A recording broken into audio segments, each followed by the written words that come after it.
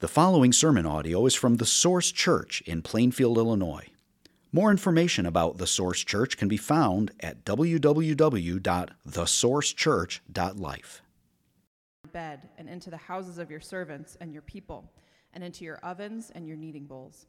The frog shall come up on you and on your people and on all your servants. And the Lord said to Moses, "Say to Aaron, stretch out your hand with your staff over the rivers, over the canals, and over the pools, and make frogs come up on the land of Egypt." So Aaron stretched out his hand over the waters of Egypt, and the frogs came up and covered the land of Egypt. But the magicians did the same by their secret arts and made frogs come up on the land of Egypt. Then Pharaoh called Moses and Aaron and said, "Plead with the Lord to take away the frogs from me and from my people, and I will let the people go and sacrifice to the Lord." Moses said to Pharaoh, "Be pleased to command me when I am to plead for you and for your servants and for your people, that the frogs be cut off from you and your houses and be left only in the Nile." And he said, "Tomorrow." Moses said, "Be it as you say, so that you may know that there is no one like the Lord our God. The frogs shall go away from you and your houses and your servants and your people. They shall be left only in the Nile." So Moses and Aaron went out from Pharaoh, and Moses cried to the Lord about the frogs, as he had agreed with Pharaoh. And the Lord did according to the word of Moses. The frogs died out in the houses, the courtyards, and the fields, and they gathered them together in heaps, and the land stank. But when Pharaoh saw that there was a respite, he hardened his heart and would not listen to them, as the Lord had said. This is the word of the Lord.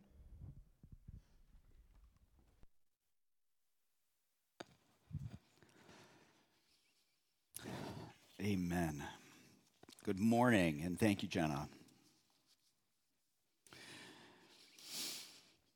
So we're going to go this morning through the plague narrative. We're starting with the second plague, and we'll be going all the way through the 9th plague. We're going to save the 10th one for next week. I want to get right into the text this morning, so would you pray with me? Father, we thank you for your word. And we pray that you would speak through it this morning. I pray, Lord, that you would get me out of the way. Let your voice be heard and speak to each of our hearts. We ask in the name of Jesus Christ. Amen. So as we get started, remember our context, where we've been the last couple of weeks. The Israelites have been enslaved for about 400 years in Egypt. And God raised up Moses, and he called him to return to Egypt to deliver the Israelites from captivity. So he's already asked Pharaoh, the ruler of Egypt, one of the most powerful men in the entire world at this point in history, to let the Israelites go. And Pharaoh refused, and God turned all the water in Egypt to blood, and that brings us now to Exodus chapter 8. So we get the second plague that Jenna just read for us. And we start this morning there. So God speaks to Moses, and he tells him to go to Pharaoh and to say, "Let my people go so that they may serve me." And if he doesn't, God is going to send frogs that will be everywhere. And that's what happens. Frogs came up and covered the land of Egypt. And then there's this group of magicians that we hear about. And they did the same by their magic arts, the text tells us. These are not masters of illusion. This is not Penn and Teller that we're talking about. They're not practicing some sleight of hand. This is real evil. This is true power, evil power, and they do the same thing. And Pharaoh pleads with Moses to ask God to remove the plague. And Moses says, "You pick when." And he says, "Tomorrow." Moses says, "Very good. That's what's going to happen, so that you will know that Yahweh is the one in charge." So Moses prays, and the frogs die, and they leave a stinking mess.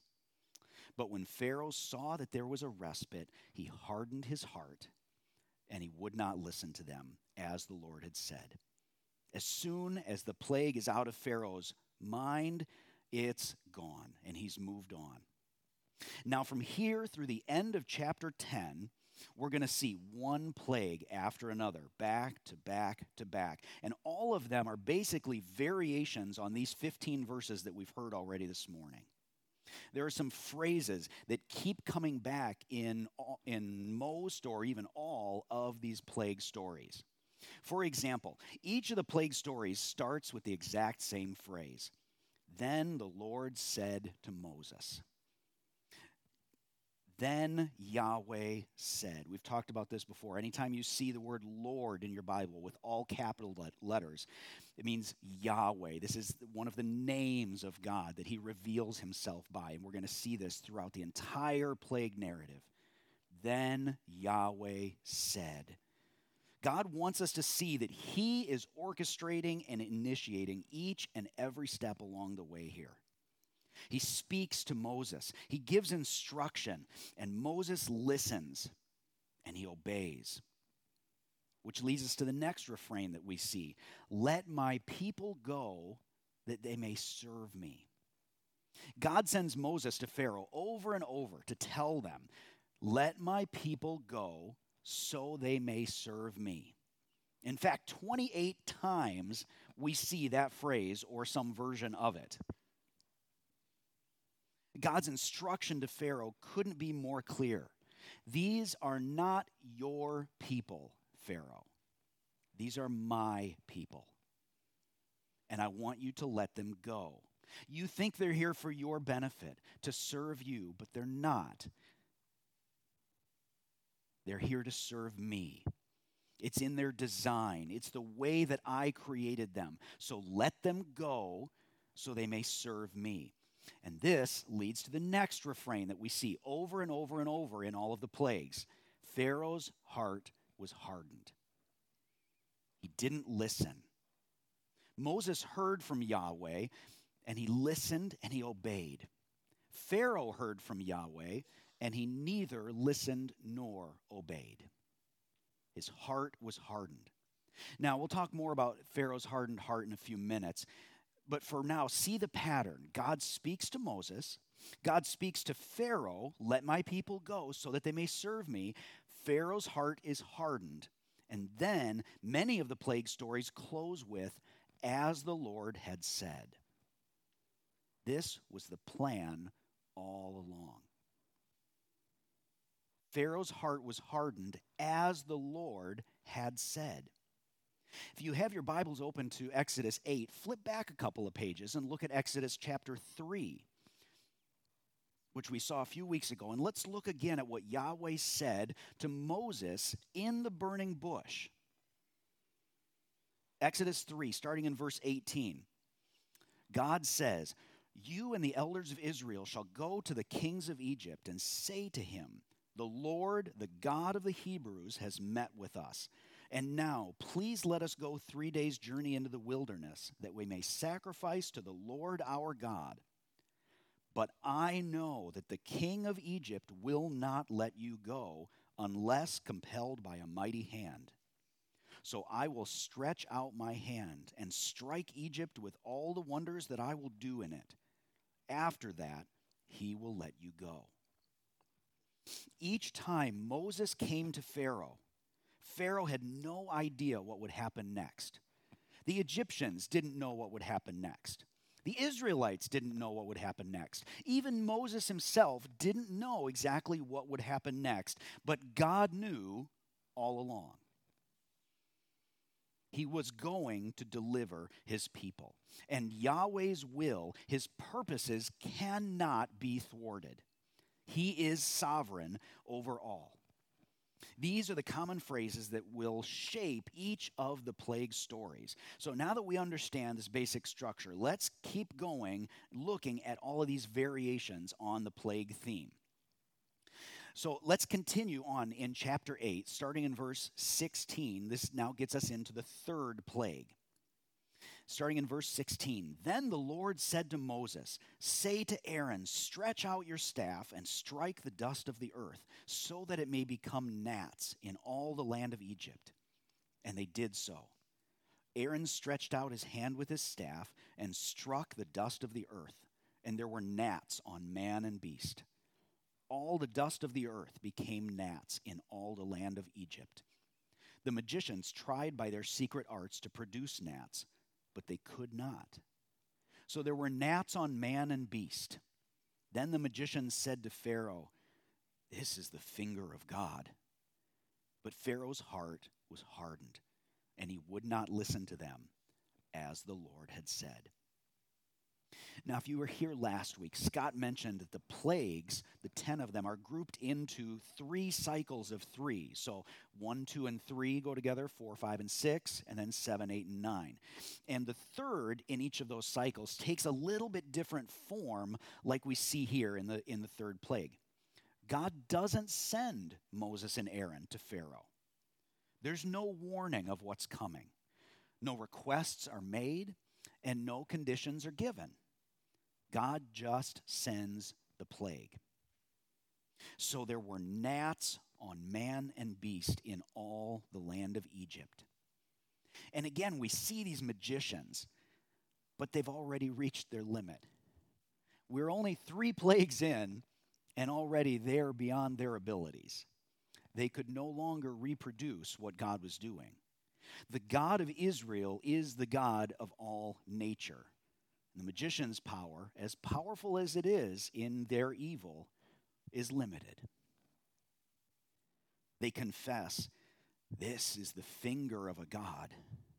The ones who understood real power better than anyone else already know that they're out of their league. And with this declaration, the magicians will almost completely disappear from the story, because now they've served their purpose. And that takes us to the 4th plague. So God sends Moses back to Pharaoh with the same request. If he doesn't listen, God will send swarms of flies on him, his servants and his people. The houses will be filled with them. But for the first time, God sets apart the Israelites. He makes a distinction between my people and your people. Not just to save the Israelites, but also to display God's power to the Egyptians. So the flies come to the Egyptians only. And the text says the land was ruined. Pharaoh says the Israelites can sacrifice, but they have to stay in the land. He's trying to negotiate with Yahweh.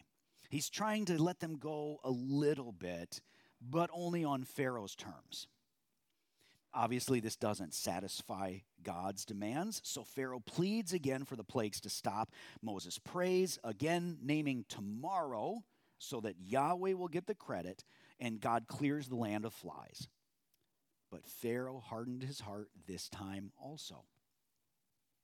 And that brings us to the 5th plague. So God sends Moses back to Pharaoh with the same request. If he doesn't listen, God will send a very severe plague on Pharaoh's livestock.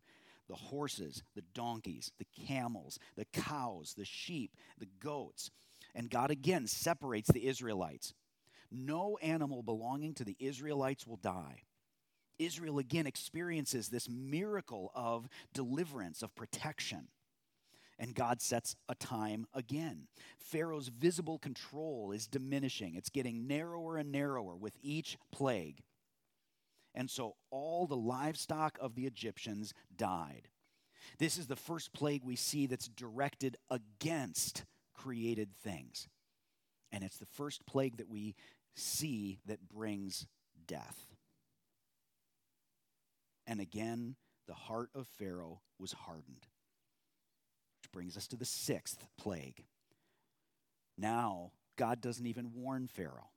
He just tells Moses and Aaron to throw handfuls of soot into the air, and it will become boils, breaking out in sores on both man and beast throughout all the land of Egypt. And the magicians are mentioned one last time here in the entire book of Exodus. It's the last time they're mentioned, just to point out the fact that they can't even stand before Moses because they're suffering so much from these boils. Yahweh is demonstrating that he is the God over health, both for Egypt and the Israelites. And this is the first real demonstration to the Egyptians that their lives might actually be in danger. And here we see another first. Yahweh hardened the heart of Pharaoh. 6 times before this, either Pharaoh hardened his own heart, or it says Pharaoh's heart was hardened. But here, for the first time, the text clearly says Yahweh hardened Pharaoh's heart. God is increasingly taking control here to show who the true creator is. And that brings us to the 7th plague. So God sends Moses back to Pharaoh with the same request. Are you seeing a pattern here?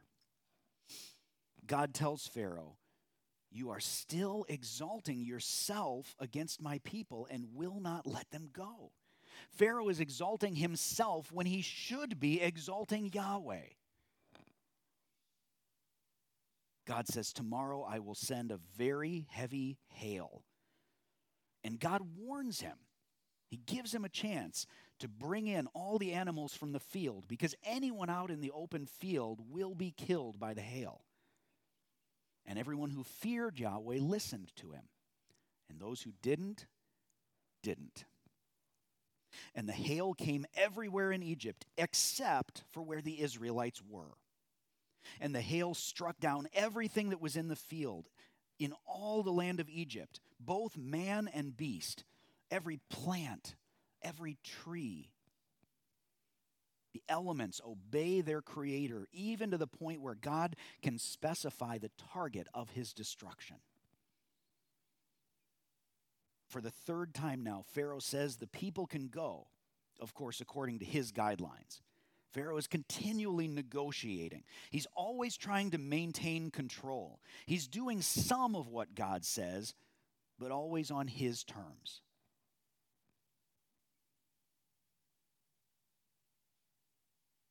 Pharaoh tells Moses, "I have sinned.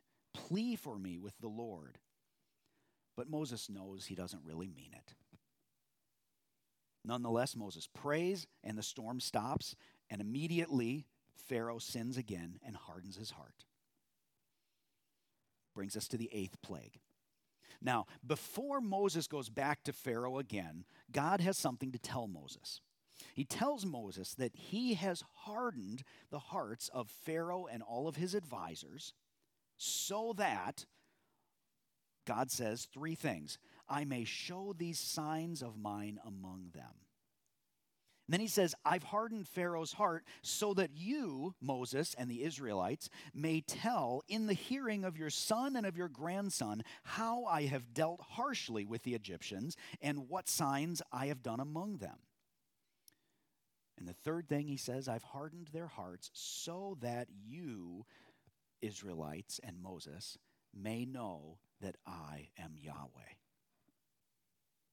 Not only so the Egyptians may know, but also so that future generations of Israelites may know. This is not meant to be kept secret. It must be told and remembered. Even those not yet born will remember what was done there.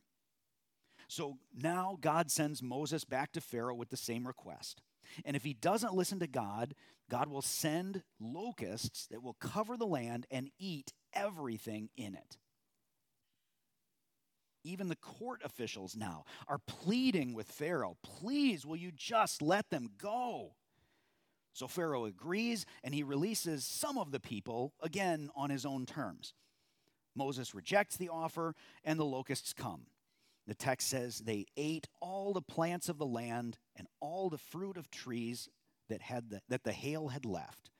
Not a green thing remained, neither tree nor plant of the field, through all the land of Egypt.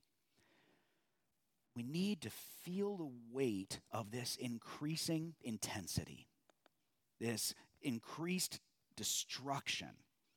The pressure is growing from inconvenience and annoyance with the frogs at the beginning that we saw today, to material loss, to the loss of food, to physical suffering, to complete destruction of the land. And Pharaoh again confesses his sin and he pleads for help. Moses prays, and God brings a strong wind that blows every last locust out of the land of Egypt. and the Lord hardened Pharaoh's heart. Which brings us to the ninth and our final this morning, plague. So now for the third and final time, God doesn't even warn Pharaoh. He brings pitch darkness over the land, a darkness to be felt, the text says. They did not see one another, nor did anyone rise from his place for 3 days. But the people of Israel had light where they lived. Pharaoh tells Moses that they can go, but without any of their animals. Again, on Pharaoh's terms. Moses rejects this, and Yahweh hardens Pharaoh's heart. Now, this last one might seem a little bit anticlimactic. Is this really building in intensity? I mean, a 3-day nap in the darkness sounds kind of nice sometimes. But that's not at all what's going on here. This was a massive escalation. This was devastating to the Egyptians. The 9th plague did not destroy any plants or animals. It shattered their entire cultural worldview. The greatest of their gods was the sun god. He was the national god of Egypt. Pharaoh was his divine son and representative on the earth. And in this plague, Yahweh blotted out the greatest God that the people of Egypt knew. Pharaoh is finally pushed to his limits, and he still won't submit or soften his heart. And our passage this morning ends at the end of chapter 10 as he gives Moses an ultimatum. He says, "Get away from me. Take care to never see my face again, for on the day you see my face, you shall die." And Moses says, "As you say, I will not see your face again." Mic drop. And cliffhanger. Now, before we move on, we need to address this issue of hardening Pharaoh's heart. The text tells us numerous times that Pharaoh hardened his heart, but then 4 times God actively hardens Pharaoh's heart. So, which one is it? Is God sovereignly hardening Pharaoh's heart? Or is Pharaoh responsible for his own heart and the decisions he makes? And the answer is yes. It's both.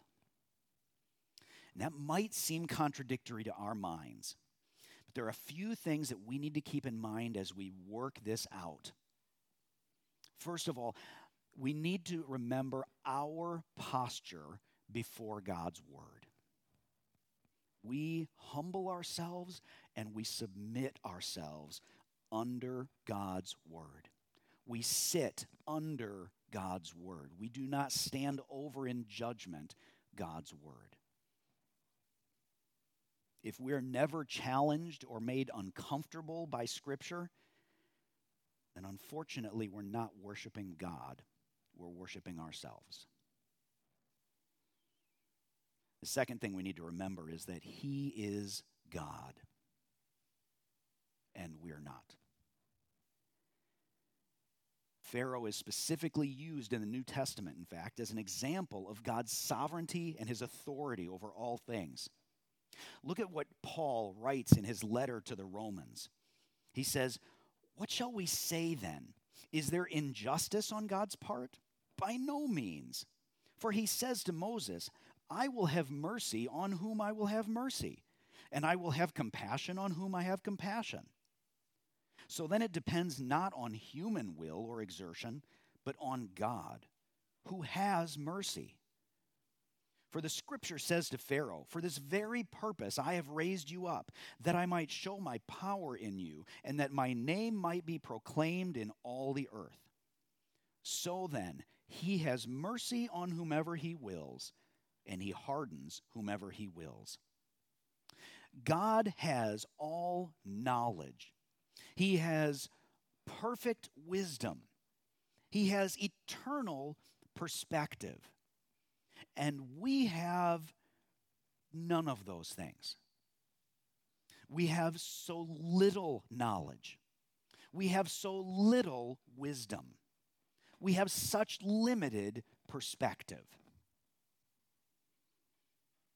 If we object to God's decision to harden Pharaoh's heart, we need to trust in his goodness and the other characteristics that we see here in this plague narrative in Exodus. He responds with strength when his children cry out for relief from violent oppression. He is a restorer of justice. He redeems and he delivers the helpless.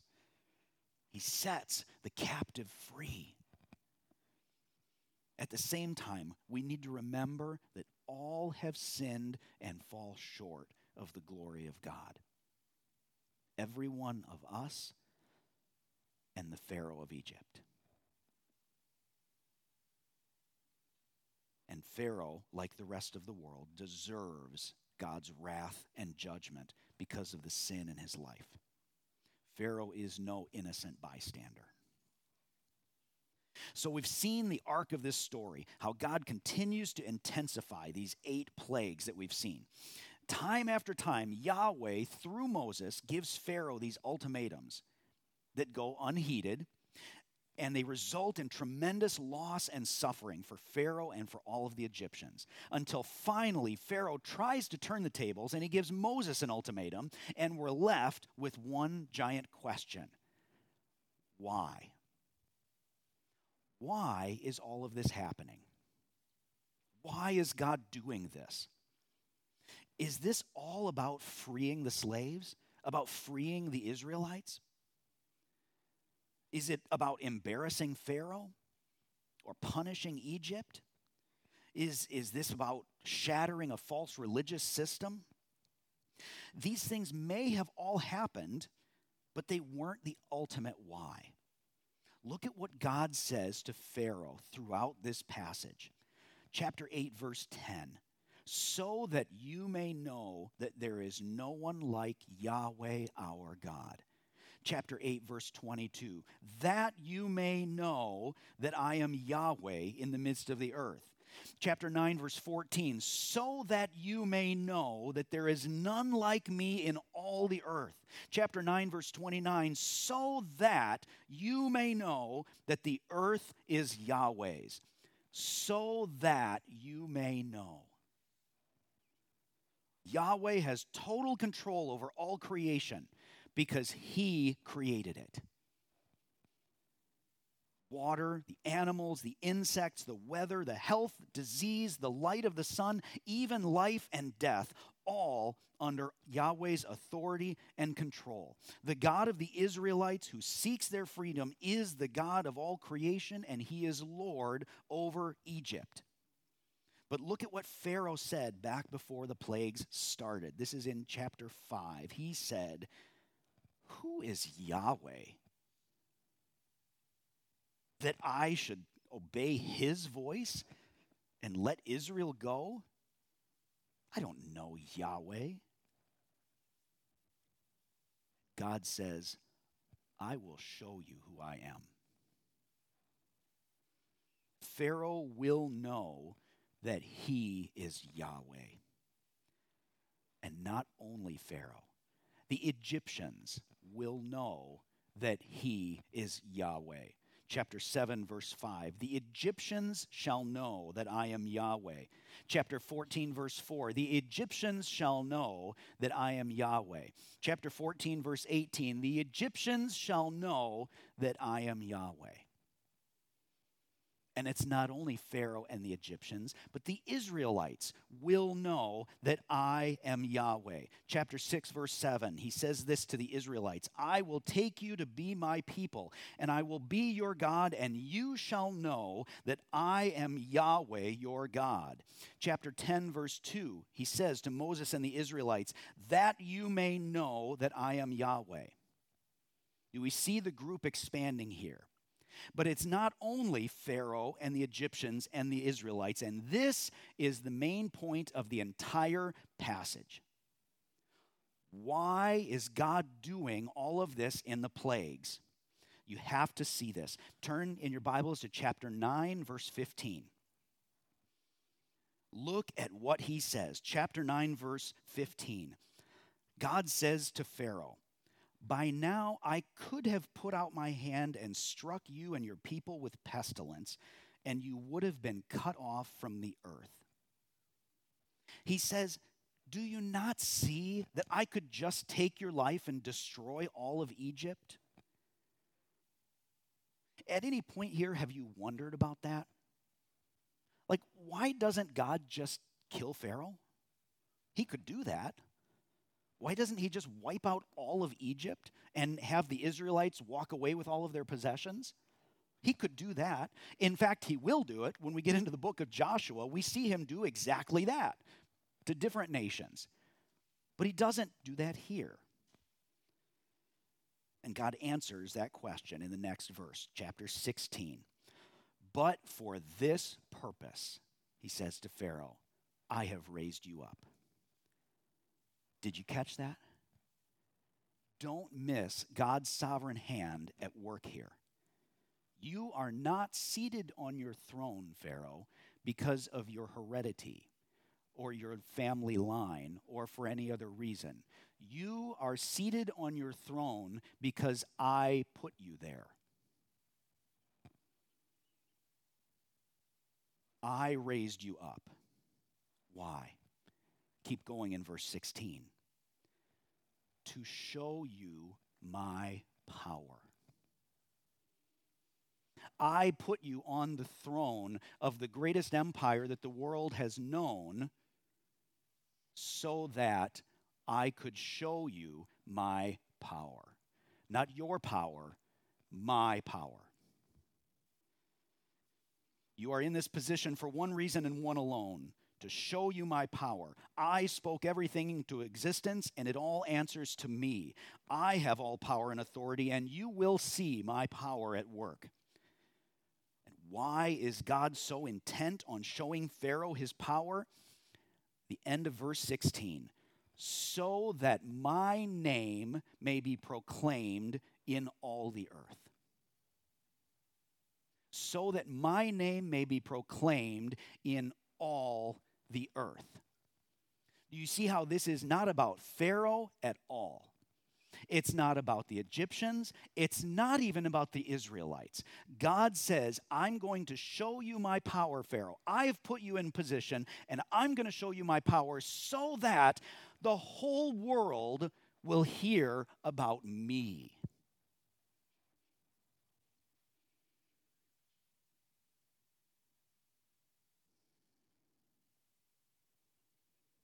The whole world will know that he is Yahweh. He is putting Pharaoh and the Egyptians through this increasingly destructive cycle of plagues so that his name may be proclaimed in all the earth. And this is the whole point of the 10 plagues. Yes, the 10 plagues demonstrate God's power to Pharaoh. Yes, they show Egypt God's power. Yes, they show the Israelites God's power. Yes, God delivers his people from slavery. Yes, God keeps his covenant from Genesis chapter 12 with all of the Israelites. All of those things happen, but more than all of those things, he is spreading his glory and his fame and his worship to all the world. God's purpose in the Exodus has global implications. More going on here than simply liberating his oppressed people. Yahweh demonstrated his power among Pharaoh and the Egyptians 3,000 years ago so that his name might be proclaimed right here this morning among the Source Church. And not only here, not just inside these four walls, but so that his name would be proclaimed throughout Plainfield and throughout Joliet and Romeoville and Oswego and Minooka and Morris and Naperville and Aurora and to every tribe and tongue and people and nation around the world. This is why God gave the plagues to Egypt.